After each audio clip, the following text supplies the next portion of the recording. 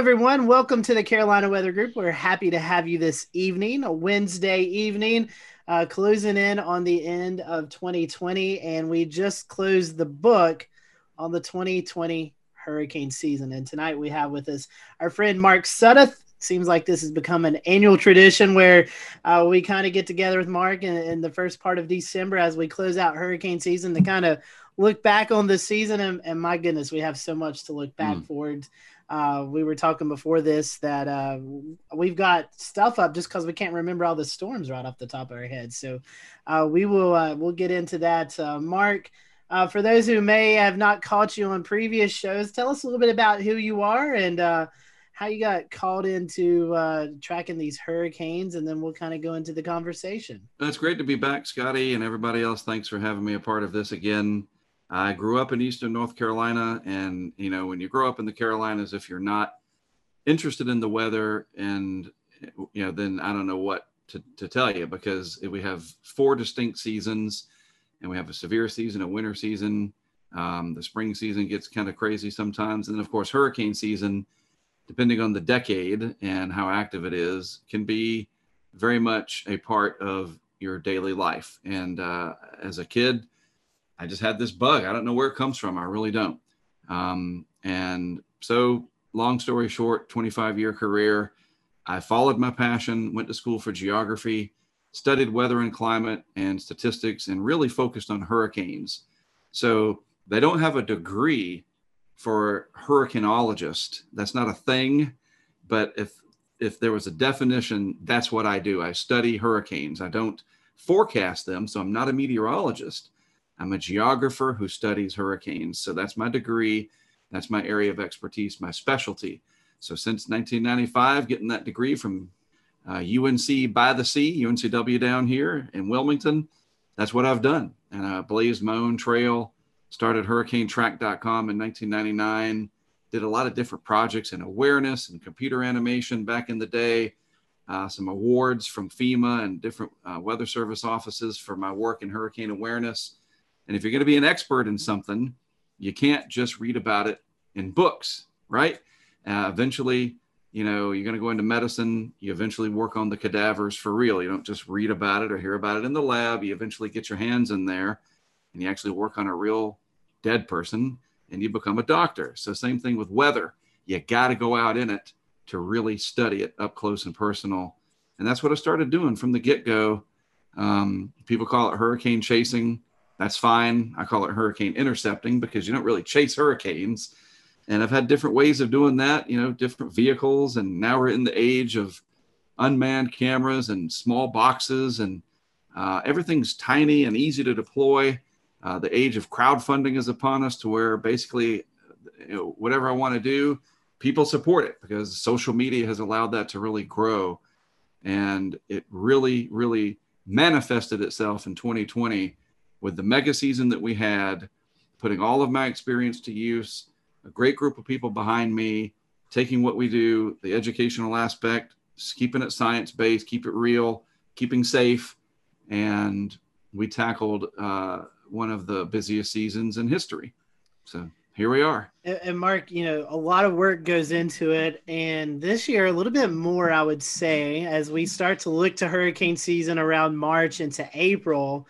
That's when the seasonal predictions come out. Also, kind of buried in that was when COVID really started to hit the area. And so, I know as you're starting to get prepared for the season, then you had to where, look at the COVID aspect. But tell us a little bit about that, how maybe COVID, I don't know if it interfered with your job, but tell us a little bit about that, and also the preseason predictions that kind of came out at the same time, where you were talking about it looked like we were going to have a busy season anyway. Yes, it appeared as far back as February. Some of the long-range modeling was indicating the possibility of a favorable season ahead. And it's interesting regarding the COVID situation. At the end of February, as part of my off-season work that I'm able to do, I went up to my first lake effect snow event. This is kind of a little side story in Western New York. And I flew into Syracuse on like February 29th or somewhere around there. and was up there for a few days covering this big lake effect event. And by the way, I'm hooked. Lake effect snow is awesome. And I remember when I got to the Charlotte airport from Wilmington, it was like a last minute thing. I airlined a bunch of cameras with me, and I was like, I'm gonna go for it. So I flew into Charlotte, and it was packed, and which it usually is. And there was a few people wearing masks. And I remember I got off the plane from Wilmington and walked into the concourse there, packed concourse, whatever it was, probably came into concourse D from Wilmington. And on those big monitors at Charlotte Douglas, President Trump was coming out. And I thought, oh, this can't be good. This cannot be good. If he's going to come to the podium while I flew that 45-minute flight from Wilmington to Charlotte, something bad has either happened, internationally, or this COVID thing is finally going to break loose, because I had been watching it and learning about it. My wife's in the medical field, and that was it. And so I got back like March 3rd or 4th or something like that. And the world changed within 2 weeks. Basketball got canceled. Our lives turned upside down. And then coincidentally with that, this parallel universe began where the hurricane season forecasts, at least from the people that really track this stuff, Ben Knoll, Mike Ventris, Dr. Ventris, Eric Webb, myself, Levi Cowan, those of us that are really, I don't want to say obsessed, but we're watching this very closely.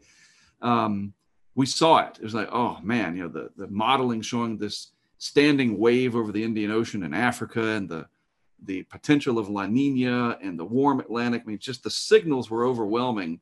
All the while, this COVID thing looked like it was just going to get out of control. And we were very worried that it would get so bad that we might not be allowed to travel interstate wise. And it's interesting, though, isn't it, that once we got to Memorial Day, it's kind of like the country threw up their hands and said, okay, uncle, we had to deal with the economy. And that's a whole other thing. And as it turns out, we were able to travel just fine.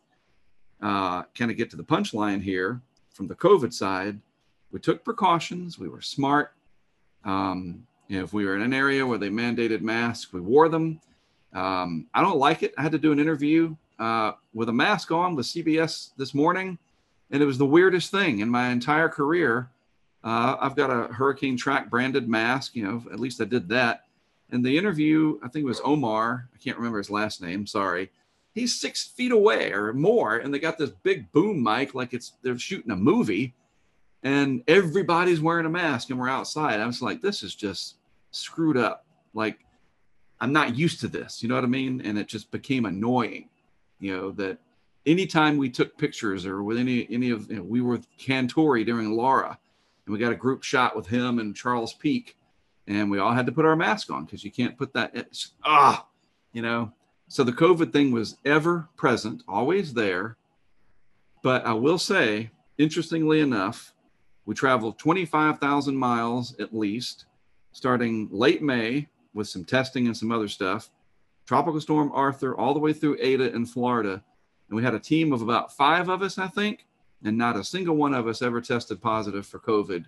We somehow were able to avoid it. Knock on plastic.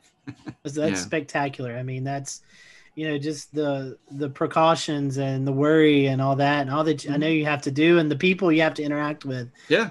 It's great to hear that, that all of that turned out to be pretty good. So that was a big worry. You're absolutely right. It was a concern of ours. And it's a concern, I'll say this, going into the winter, in terms of how bad things are going to probably get, that interstate travel may become difficult, because I'm in the position to be able to cover winter storms like never before.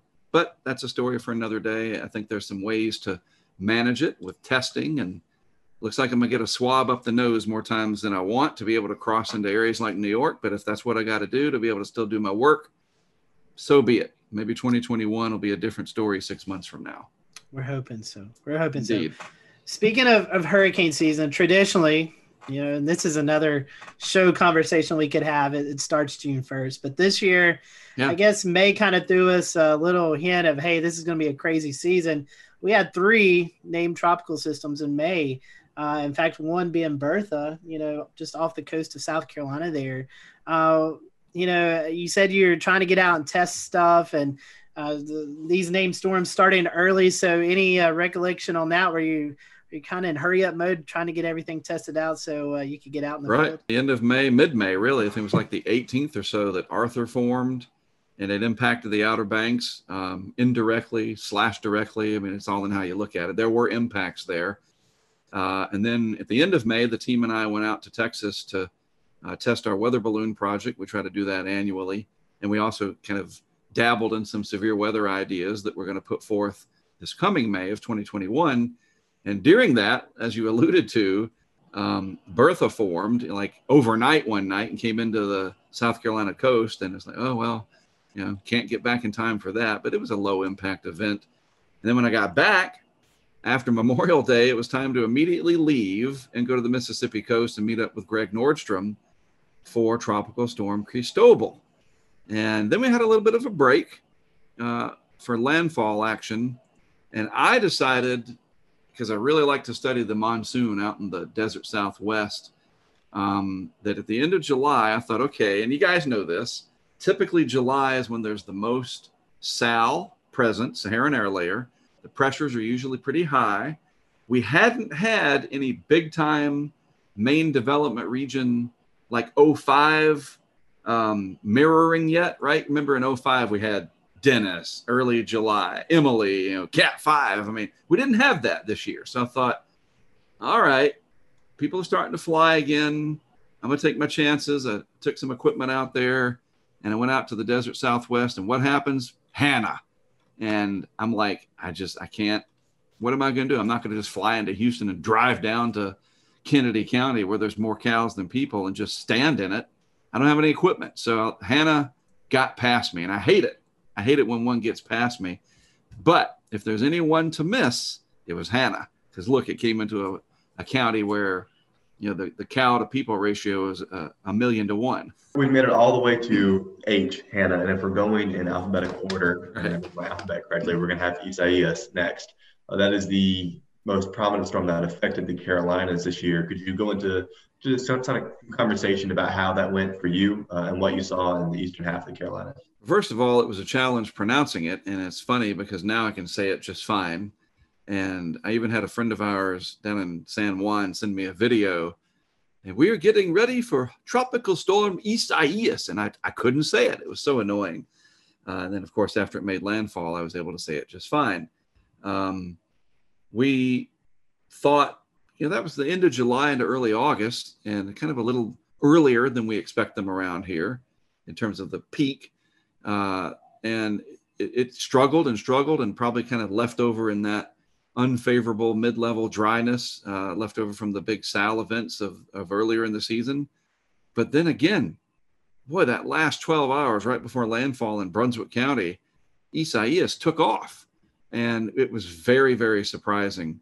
And another 12 hours over water for that. And it absolutely would have been a Category 3. And it pushed a massive surge up the Cape Fear River. It's interesting because I could have just stayed here in Wilmington. I went down to Florida. It was another one of those ones like Dorian. And we all remember it looked like it was trying to do kind of a Dorian redo, right? And, it kind of got everybody spooked. But the models weren't as aggressive with it as they were for Dorian. So there was some doubt. But Isaias was impactful, massive surge up the Cape Fear River compared to, I think it was another record. The record before Matthew, I think it was Matthew, starting to get to be too many of them, was Hazel. And I think Matthew broke Hazel's surge record at the Cape Fear River in Wilmington, not Wrightsville Beach, not the Brunswick County beaches, but the actual Cape Fear River gauge. Matthew broke Hazel's record, Florence broke Matthew's record, and Isaias broke all of them. That is incredible. 1954 is Hazel, and then 16, 18, and 20, we broke that record again. That is insane. So we know that you place cameras around. We're seeing other chasers, or I should say interceptors, as you would say. Tim Reed, for instance, they're starting to bring they're bringing more gadgetry into the chase, right? So are you bringing anything else? Like they have the Surgeonator. Are you bringing like water level meters or anything like I know you have anemometers on hand. and cameras, but what else are you bringing for your equipment for these interceptions? Well, first of all, it's great that other people are able to fund and do these things. And no matter what you name them and who they are, if it benefits the science at the end of the day and creates public awareness, it's a big enough world that, hey, bring it. That's great. The more, the better. I wish I had time to sit back and watch what some of these people were doing more, but we're all so busy. We hardly even get to see each other, especially in a season like 2020. And so one of the things that we have really focused on is just more cameras, have as many of them out there as possible, and put them in areas that are going to capture the impacts in a way that we can see what's going on, that'll help the local officials, the local media, and then from there, regional and national interests, whether it's the Weather Channel or even the National Hurricane Center. We provide the feeds to them, obviously at no charge. I mean, even if you wanted to charge them, good luck with that. This coordination and camaraderie with all of us, it pays off because we're able to let them see their forecast verify in real time. And I've done it long enough that I know where to put them, where we can capture those impacts. And if it's surge that we're wanting to see, which is mostly what they're for, we've done a really good job of that, especially going back the last 5 years. But the answer is more, just more of them. And the crowdfunding through Patreon, it really exploded this year. And I cannot account for why. Maybe more people were at home. I don't know. I mean, I've had the ability to crowdfund what we've been doing for probably 15 years, but Patreon has been around only for a few years, so I really can't explain it. But all of a sudden, especially for Hurricane Laura, it really took off. But it's not just the funding from people becoming supporters and donating, if you will, $10 a month. People literally sent us equipment. We'd say, hey, look, we need more Nest cams. We need more drop sensors, these Kestrel sensors. We need cases. We need batteries. I'm not kidding, guys. And this is just wonderful. I would open my door and there'd be just stacks of boxes from Amazon or from B&H Photo, from people that sent stuff. And it was people from all over the world, not just the United States. And we would go put that equipment into place. And we'd literally hold the boxes of, hey, Pete, this is the box you sent. And that's amazing. So we had the funding to create more stuff than we've ever had before. And the only thing I would say, though, that stunk this year was that a majority of the landfalls were at night. Big thumbs down for that. Mother Nature owes us one. And that was really horrible, and that limits the ability to see the effects. Because here's what I say about the video. Video is data. And that's a real thing. It's called photogrammetry. And we use that very much in our work to see patterns, just simple things like seeing high water marks, to the timing of everything, the direction, and we can extract data from that video for years to come. Altogether, if you are one of the people that is helping you set up equipment, what does the kind of average day look like for you all as a storm approaches and the morning starts, and what does it look like from that point out? That is a great question. Nobody's ever asked it that way before. I'll say this year, it was the most well-oiled machine that we've ever had. And I owe that to the tremendous amount of support that we had through crowdfunding, that we were able to afford hotel rooms for each individual team member. Because, and you say, well, why is that important? Because sleep, or the lack thereof, is your biggest enemy. And you start making mistakes when you're sleep deprived. And that becomes a safety issue, and it becomes an operational issue that you can screw something up and you don't get another chance at it. But safety is the primary concern. So everybody gets a good night's sleep because everybody's got their own room. So you're not having, Brent over there, Greg over there messing with his phone, or I'm trying to watch the latest Office episode on my iPad to take my mind off of things and I keep him awake or whatever. So when we get up, we all get together and we just kind of see what's happening. What's the latest track show? What's the latest from the Hurricane Center? We have people from the outside feeding us information. And it's just amazing, Dan, how laser focused we are. It's like, it's so organized and so, like I said, well-oiled, especially this year because there were so many pieces that came together perfectly, that we work together well as a team. We all respect each other's opinion. We're all experts for the most part at what we're doing. We have experience. Certainly Greg and I do. And then these people that are helping out from the crowdfunding perspective, they come along and help out too. And they just go along. They trust us, and we just do it. And it's crazy because you're counting down to zero when landfall is coming. There is no timeout. Wait, we got to, and so the day is spent figuring out where we're going to go, handling emails that are coming in, social media interactions. Maybe somebody's suggesting you can set a camera up in front of my shop. I have a condo you can use. We have this, the sheriff here wants to talk to you. He's going to help you. The weather service. We have producers now that feed us the best information. And so it's kind of like a network TV deal. You think about what it takes to send all those OCMs out there from the Weather Channel, and we're starting to get there with the amount of people helping us. And in a year like 2020, it just ran as smooth as it possibly could. And we work until dark, and then we usually try to find, if it's open, the nearest chain steakhouse, Texas Roadhouse, Longhorn, or whatever. And we go there, and we have a good meal, and we recap everything, and we get another good night's sleep.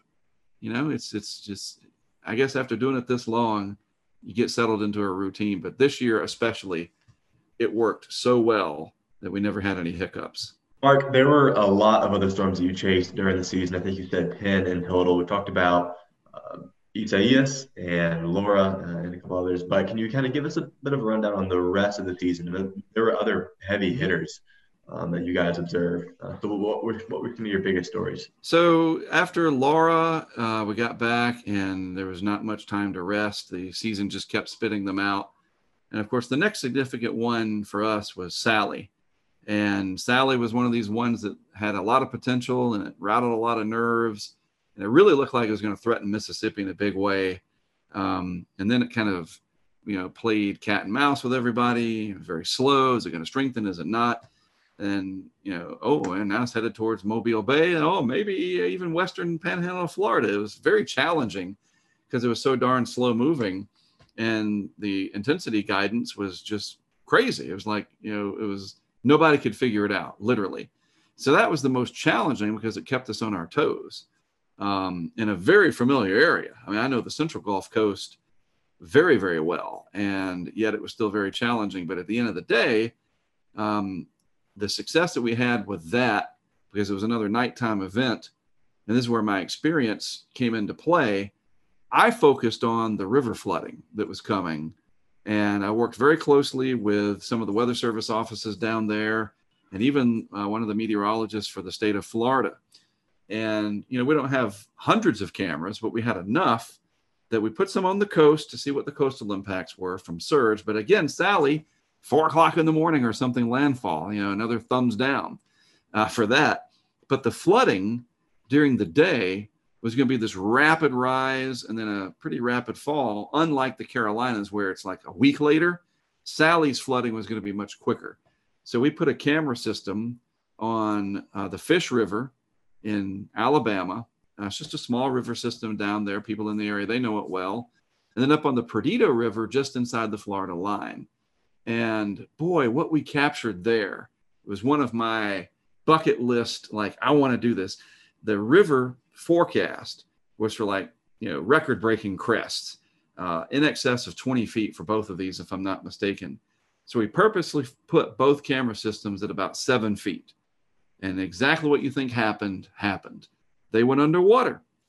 And the one in Fish River kept going. It was a GoPro camera. We didn't have enough. The live signal was not strong enough there.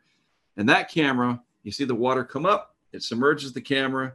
And then because of all the red clay and the soils down there, the water turns blood red.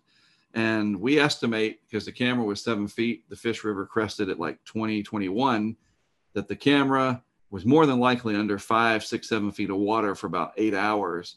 And that little box that it was inside of, the GoPro, not even a molecule, a compound molecule of a hydrogen or an oxygen to be found. Absolutely bone dry. And that is amazing footage. And it'll really help to show the impacts of river flooding. We had pressure sensors out as well. The eye went right over one of them in Gulf Shores, Alabama. But again, the darn thing hitting at night, there was just not much we could do in terms of the visuals. So you have to shift and say, okay, what are the other impacts here? And that river flooding, that's what I wanted to take away. And that's exactly what we captured. Then I'd love to ask just real quick, because you just mentioned that. How do you get the live data out of these stations in conditions that would generally seem hazardous and maybe not conducive for good coverage? We use Verizon as our LTE provider, and I am a Verizon customer. They're not a sponsor. And so I'm just putting that out there. They don't pay me to say that. And it's just a matter of luck, honestly. Their engineering and their mitigation that they put in, they don't want their network to go down. Sprint doesn't, AT&T doesn't, because people get mad. And we need the network to stay up. Obviously, all of us do. And there are conditions where, yes, it will go down. We lose our feeds, especially in big hurricanes like Laura. They'll go offline, certainly. But that's what the GoPros are there for. They back up those live feeds, especially if it's going to be in the daytime. And for Sally, slow moving, not really intense. And so you're not going to get like a gut punch to the network. It's more of a long process. And everything stayed up as far as I can remember. But that's what we do, is we use Verizon LTE, and we will be investing, because of our strong support from crowdfunding, some of that money into even more technology for 2021 that'll give us hopefully double the bandwidth, if you will, or at least the range to pick up towers. Maybe the tower nearest our camera is out 5-10 miles away. We could pick that one up. We've got somebody from Washington State who's donating some equipment to make that possible. And always trying to do it better, keep that mousetrap ever improved, right? Well, I didn't mean to interrupt your the rest of the season recap. But after that storm, what else did you investigate? It's interesting. Sally turned into Beta. We went from Sally to Beta. It's like, how did that happen? Because it was just this flood of activity. We had a big burst. We ran through just about everything that was left. Teddy, Vicky, Wilfred, subtropical storm Alpha. Boom! Now we're up to Beta, and Beta was threatening Texas. And so that was the longest stretch that I was gone. I was gone for 2 weeks. And that was weird. It was just like, man, I've been gone freaking forever. Anyway, so I went over to Texas for Beta, set up a lot of equipment. It is the cool part about Beta, a little side story. I put one of the remote cameras on the piling of a house in Surfside Beach of one of the executives that works for the Weather Channel. He's a friend of mine, and it's no secret. His name is Tom Lee, and he's one of he's up there, right? And he has a house. His family has a house in Surfside Beach, and I was like, "Hey, you got a house down here? Where is it?" And I looked it up, and I was like, "Whoa!" I drove down there, and it was pretty exciting. They had some waves coming in, and I even flew the drone down there, and it was pretty remarkable. And I put a camera right on his piling. And it turned out it was a really good shot because the power didn't go out, and these Nest cameras do really well at night. And you could just watch the Gulf come in and out on the tides from one of the executives of the Weather Channel, right at his house. And he thought, hey, pretty good way to keep an eye on my house. And we met a lot of cool people down there, as we always do. And the people that we meet is remarkable. And we just started thinking, this is a Greek name. We're up to Beta, and I can't remember what the date was. It's like late September, I guess. And we're already to the B of the Greeks. It's like, geez, where's this going to go? And now, of course, we know it kept on going. But after Beta, there's a little bit of a lull, just a little. And then it was Delta. And I guess now's as good a time as any to get into Delta. And the thing about Delta, I'll say this. I saw a lot of people, you get the hype of something, and then you get the anti-hype. And I think both of them can be dangerous, obviously. People that will put the one snapshot of the 40-inch snow, the Cat 5 hurricane parked over Charleston from the Euro 10 day or the GFS 9 day. You see it all the time. We know. But then you got the guys and the gals on social that they want to play the other side, that I called it, that it wasn't going to be anything, and da. It's like, just stop. You know, I don't want to tell you what to do, but stop. Just go down the middle and just look at the facts. And there were so many people saying that Delta was probably not going to amount to much because the Gulf had cooled, because we had those early cold fronts. But there was this research that I had looked into from one of the HRD people and other aspects that, and it wasn't like the 26 Celsius isotherm was 400 miles south of Creole, Louisiana. It was like 20 miles, man, you know, and there's other factors at play. You guys know this, that it's not just baroclinic stuff, but it's not all about sea surface temperatures and upper ocean heat content. There's more to it. If the atmosphere is primed, you're going to extract every bit of latent heat out of that Gulf that you can possibly do. And that's exactly what Delta did. And that thing exploded and became a very powerful hurricane for that part of October. And it was, you know, if it wasn't for Laura, Delta probably would have been the big story for Louisiana. As it stands, it came on top of Laura, which was weird. Like, you're driving around setting stuff up and you're like, there's still stuff wrecked from Laura. Debris piles 10, 12 feet high. And we're putting cameras up in the same place. And gosh, that was so bizarre. Delta came in right at dark. By the way, that was the closest that we came in 2020 to launching our weather balloon in the eye of a hurricane, was Delta. We were ready out in somewhere in South Central Louisiana. The eye kind of never calmed down for us and where we were. It was filling, as I say, and it was never had the calm winds, and it was getting dark. It came close on Zeta too. We'll get to that. But Delta, like, the countdown was on. You're like, okay, let's do this, turn on the this, to that. We were ready to go through the checklist, and then it got dark, and it was still like 60, 70 mile per hour wind, even when there was no rain. It was weird. You know, when the backside gets hollowed out, they just tend to do that. Delta was amazing because when it was over and we went back to pick up our equipment the next day, they had no barricades, no police, no parish sheriffs, whatever they're called down there, nothing. You know, and that's just Louisiana. It's like, hey, you want to be dumb enough to go and get yourself killed? We're not going to stop you. And we went down and started picking up our stuff, and there was nobody down there. And I don't mean like, it's a few cars. There's nobody, not a single living human being down there. They had all evacuated, or they were already gone after Laura. And we went down to get our stuff. And that's one of those moments that there's just no way to describe it. It got dark. We had to get over to Creole and get the last camera from Creole. And when you say that the Milky Way came out, because there was no lights on, that's an understatement. It's like the closest you'll ever get to primordial Louisiana in the Jurassic era is after a hurricane like Delta, which was on top of Laura, that just took the grid out. There's not a light within 50 miles. And it was remarkable. It was like a religious experience, to be honest with you. And there's alligators and raccoons and all kinds of wildlife down there. And we just felt like there's three of us, me, Brent, Greg.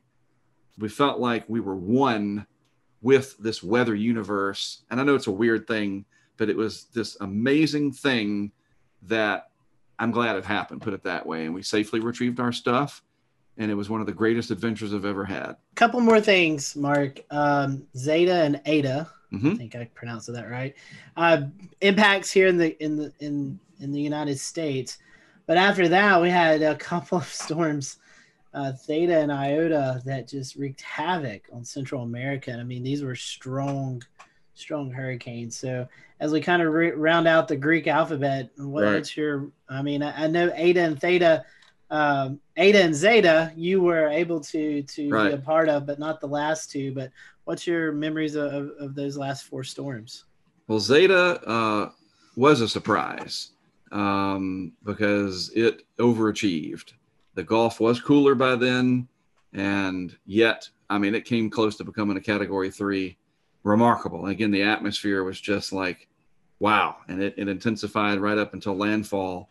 And it had major impacts in Louisiana and Mississippi.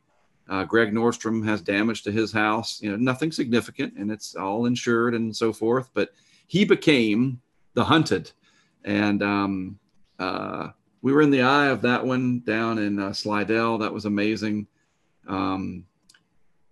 Just the surge, though, that's the thing I'm trying to remember. The surge, even though Zeta came in at night, this came in right at dark. The storm surge in Mississippi was remarkable.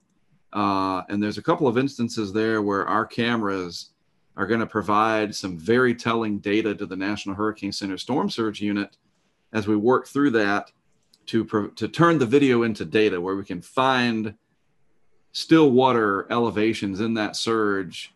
And you know how we're going to do it, even though it got dark, we're going to use the transformer explosions and freeze frame that at some of these peak surge times and enhance the video and try to find the high water mark on a building that we can definitively go out and survey and say, oh, look. And as an example, we had a camera on the backside of the Hard Rock in Biloxi. There's a little marina back there. And that camera box was at 4 meters or 3 meters, 4 meters above the water. And the camera went underwater and it actually took out the camera. And some of that was wave action. But in those waves, and Shay, all of you know this, you smooth it out and you can get that high water mark from video. And we're really looking forward to helping the Hurricane Center Storm Surge Unit with that as we go forward. So Zeta was very successful, surprising again, because it's getting on. It was freaking 2 days before Halloween, right? And very strong hurricane into the Central Gulf Coast. And then Eta, boy, what Eta did down in Central America. And I will be on record as saying that I am 100% in that they will upgrade Eta to a Cat 5 in the post-analysis. Because you remember the recon planes were going down there and they had to turn around and come back. And we missed a lot of data. But then when they finally got in there, there were some to support. I just think in the off season, when they do their analysis, that the wind and the Doppler and the SFMR data will show that Eta was our second Cat 5 of 2020. I'm 99% sure of that. And then, it looked like it could come around and be a real big problem for Florida. Luckily for Florida, it was not a real big problem, but it gave me an excuse to go down to the Keys. So I did. And that was, honestly, I really wanted to go down and kind of know the lay of the land for a future event. I've never been to the Keys for a landfall, believe it or not, in my entire career. And so I went to the Keys. We dealt with it down there. Wasn't too big a deal. And then we went up to Tampa, St. Pete, another place that I haven't been to, and set up camera equipment around there, worked with some of the locals that knew the area really well. That helped a lot. And we nailed it. We got some amazing storm surge shots right along some of those causeways. And I felt like Eta was another one of those warning shots that was a November tropical storm. And if it had been a month earlier, it would have been a lot stronger if everything else was equal.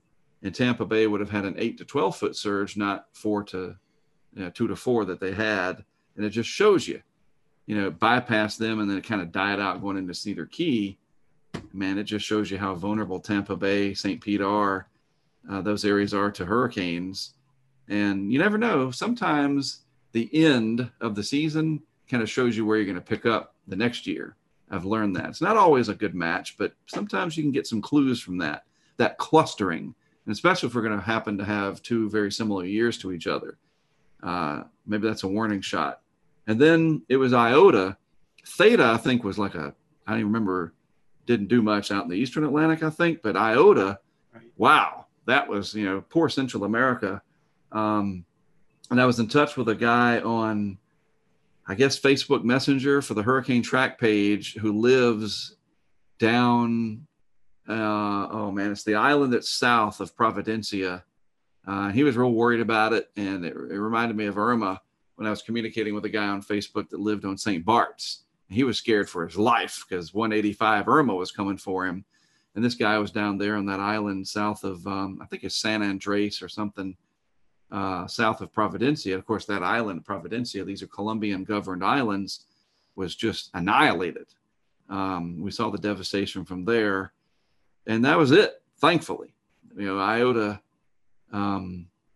capped off 30 named storms, the ace of around 180, right? 13 hurricanes and 6 of them, whatever it was, major, right? Something like that. I start to even remember. And maybe that's it. Maybe we'll be done for the whole, like, we won't be like 05 and we're still naming these things in January, but I wouldn't be surprised if we get something in the subtropics at this point. Well, Mark, one more thing to kind of wrap up this hurricane season, and we talked a little bit about it earlier, is how many storms we saw, this rapid intensification. Yes. A day and a half before landfall. What's your thoughts? I'm not asking for scientific or just what are your thoughts about that? I mean, because you've mentioned previous, sometimes these seasons kind of foretell what's going to happen next season. This is a scary trend, and it's a trend that really needs to be watched. Well, the simple answer is it's concerning, because we look at the ACE, and some of that ACE, the accumulated cyclone energy, was generated, like we look at Laura, it was a 150 mile per hour hurricane, but it did so in that last day before landfall. And Michael did the same thing in 2018. Matthew rapidly intensified on approach to Florida. And, it was very fortunate for Florida that it just scraped by 20 miles offshore. Dorian stopping, I don't know, whatever it was, 180 miles short of West Palm Beach, our vicinity, as a rapidly intensifying Category 5. And we're getting real close here to some absolutely mind-boggling disasters, because these hurricanes are intensifying close to land. Eta and Iota both intensifying real close to South America like they did. That was a similar theme in 2005. Now, we had a much higher ACE score in 2005. And you say, well, yeah, there's a lot of, we had 4 Cat 5s that year. Well, think about it. Here's a similarity. All 4 of those Category 5s in 05, yes, they were much stronger than what we had in 2020, looking at the big picture. But Katrina, the entire life cycle of Katrina was about 5 days, the whole thing. And in that 5 days, it became a Cat 5. Rita, same thing. Tropical storm in the Bahamas, Cat 5 in the Central Gulf, makes landfall as a 3. The whole thing lasted less than 5 days, roughly. Wilma, a little longer, but it rapidly intensified. Twice, once on the approach to the Yucatan and another on its way into Florida, and it made landfall as a 3, if I recall.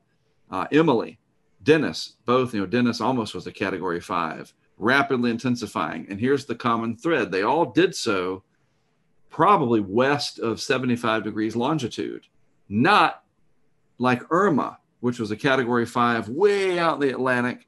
Florence, way out in the Atlantic, very strong. Ivan. These long track hurricanes are so different than these ones that blow up in our backyard. And it's not just the United States that has to deal with these. Central America, Cuba had to deal with Gustav doing that in 2008. But there's this weird common thread between 05 and 20 that these massive hurricanes that we did have strengthened so quickly in our backyard. I don't know why. I don't know exactly why. Can you attribute it to the La Nina and the favorable pattern right over that area west of 75, south of 30 north? There's something going on there. And, that's the thing. Can we see that kind of a pattern again ahead of time? And no, this is our bubble. This is our area we got to really look out for. Maybe that's one of the next things that people like Dr. Klotzbach or Eric Webb or Levi Cowan, who works down at HRD now, maybe they can work on that pattern recognition for that favorable bubble that's going to give you those strong hurricanes. And if they're close to land, we really should know that. And kind of piggyback off that, we've had a few Twitter questions come in. Matthew Harding wanted to know, do you think we'll see something similar in 2021 that we've seen in 2020? I mean, I guess to kind of piggyback that, what is your outlook as we go into next year's tropical season? Well, I think and this is so easy to understand, it's highly dependent on the state of the ENSO. I think more than anything, the El Nino Southern Oscillation phenomenon. Right now, we are in at least a moderate La Nina. It's like negative 1.3 or higher or something. I mean, the index is pretty low. And so that La Nina sticking around or not, and basically it's the absence of El Nino. If there's no El Nino and the Atlantic is warmer than average, especially in the main development region, then you typically have an above average season. But a season like 2020, where it's hyperactive and mega active, hopefully those are 15 years apart, because this is just too much. But you look at 04, here's the interesting thing. 04 had what, 15 named storms, something like that? And the ACE score was way higher than 2020's was in 04. And yet 05 almost doubled the amount of named storms of 04. Its ACE was a little higher, but they were back to back. You know what I'm saying? So I don't think you can look at that and say that 2020 is the 04 of the 04-05 combo, that 2021 would have 35 named storms or 40. Maybe it's a little bit of a reverse, that next year we have 15 to 20 named storms, but some long trackers, that the overall pattern stays favorable. Maybe that bubble shifts back out towards the Southwest Atlantic and maybe Florida, and the Carolinas comes into play. There's just no way to know this early on. But the biggest thing to track, it's easy to do, is the anomaly data, the state of the INSO, how the Atlantic's doing. And if those two puzzle pieces, a negative INSO and a positive AMO, or just a warm Atlantic, doesn't even have to fit the classic anti-Atlantic multi-decadal oscillation. I know I'm throwing all these terms out. But if the Atlantic's warmer than the Pacific is, look out, generally speaking. We're basically going to need an El Nino to save us. And then that's going to have its own set of problems, because the globe will be like 5 degrees warmer than it should be on average, or some stupid stuff like that. I mean, we can't win. Yeah, you're right, Mark. I mean, I think the positive AMO definitely attributes to it, even positive NAO. Right. And then you add the Madden-Julian oscillation, which allows for the shearing effect to lessen across large portions of the Atlantic.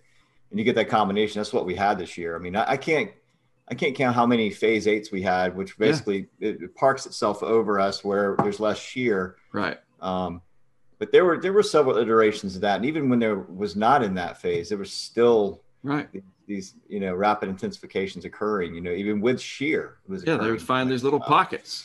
Yep. Yeah, and take advantage of that. But 2021 will probably be another active season, because I've never seen that we have an El Nino after a strong La Nina. I cannot recall the last time that happened. There's always a first. And we know that the Euro, we talked about this before going with the taping here, or the recording. Who tapes anymore, right? The Euro, I think, is always going to want to show an El Nino or a warming INSO. It's just the way it is. It's got a warm bias for that. But we'll keep an eye on stuff like the Southern Oscillation Index. And as long as that stays wildly positive like it has been, that's literally a good barometer, quite literally, to follow that. There's ways to watch. That's what's so neat now, is we can actually watch it. It's kind of like watching the NFL in the off season. The Super Bowl is over, and then the Pro Bowl is over, and it's not like, oh, that's it. There's an entire network dedicated to the NFL, and we have a network dedicated to weather. That's the Weather Channel. There's other channels too, but it doesn't all end on December 1st. We're on top of it until the next season, and we're getting better. I'll go back to the start of this whole thing. We saw this coming in March and April, not to this extent, and you can never get the details, but the overall pattern was very well telegraphed. I think the best in any of the modern age of numerical weather prediction. Yeah, I certainly agree. Speaking of 2021, hurricanetrack.com. What are you looking forward to next year, Mark? Any exciting projects? I know you've this year I've been seeing you've been doing some discussions with several guys in the tropical world, and doing some off-season discussions. So what's going on over at hurricanetrack.com, and what are you guys working on for next year? A lot of projects. We had a great group of people that volunteered to help out this year. That really helped our back end, and we grew the crowdfunding substantially, which was a very pleasant surprise, and especially to be able to reinvest into more equipment to do more things. Obviously I want to be able to support my family and have a career out of this, and that helps that. Since I'm independent, this is what I do for a job. But it's the way it grew and how fast it grew, and to the extent that it did, meant that we were able to afford more stuff. And we put that stuff into action, and that's what we want to keep doing. And we're definitely going to have a much stronger initiative in the off season, to the extent that we even have a new logo, a new branding. and it's my Twitter handle logo right now. I think it's on Facebook as well. Haven't changed YouTube yet. I'll have to do that. But it's like it says hurricane track. It says off season, but it's a winter look. It's got a snowflake instead of a hurricane, and some wintry colors. And it's funny because it was a high school kid from Illinois that designed that for us. I don't have time to learn Illustrator and do that. I used to do that many years ago. That's that whole idea of people helping out, man. It's incredible. So our goals. I want to have the opportunity to go out let's assume these events happen, first of all. A really big bomb cyclone nor'easter kind of deal. Is it New England? Is it the Northeast or the Mid-Atlantic proper? I don't know. I don't care. I just want one of those. My favorite is Scituate down to the Cape. Those are my favorites, to be honest with you. I want one of those. I'd like to put it in order for a big bomb cyclone, winter storm, preferably in February. A big lake effect event in Western New York, where I was last year from Syracuse up to Watertown through the Tug Hill Plateau. I know there's other areas, Cleveland, Buffalo, et cetera, but I really like that part of upstate New York. So I want a big lake effect event. Then a high plains blizzard, one of those bomb cyclones that moves out of the Front Range, 980 on the pressure, big comma shape out over the Great Plains. I got a good friend and colleague up in Sioux Falls, Derek Thompson, who's got a nice Mesonet truck. I'm going to send him some cameras. He's going to put them out. My goal is to fly into Denver, rent a vehicle, bring some cameras with me. We scatter them around South Dakota, out in the Black Hills. Nobody's ever done that. You got traffic cams and you got storm chasers. And again, they do great. But I want to stick a camera on an overpass out on, Interstate 70 or something out there, and show you that blizzard from the ground, basically.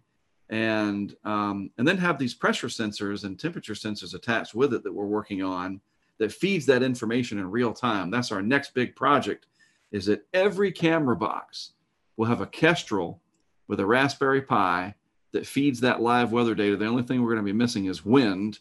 We got to talk to WeatherFlow about getting some anemometers. The Arm Youngs are just too expensive, man. It's killing me, especially when people are throwing them into the bayous. But I digress. Yeah, we're going to have a big data. We're going to have 20 cameras next year, and each one of them is going to have live data with that camera. What else? Oh, then after that in May, we're going to have this big initiative to go out and put all these 20 cameras and all these sensors and the weather balloon project and have a big test during a severe weather outbreak over multiple days, sometime in May. It's not a schedule. We're going to be there from May 10th to the 15th. We're just going to wait for the pattern. And when the pattern says go, we're going to assemble the crew and drive out there and hopefully do so mask free, because the vaccines have been working. That's what we're hopeful for.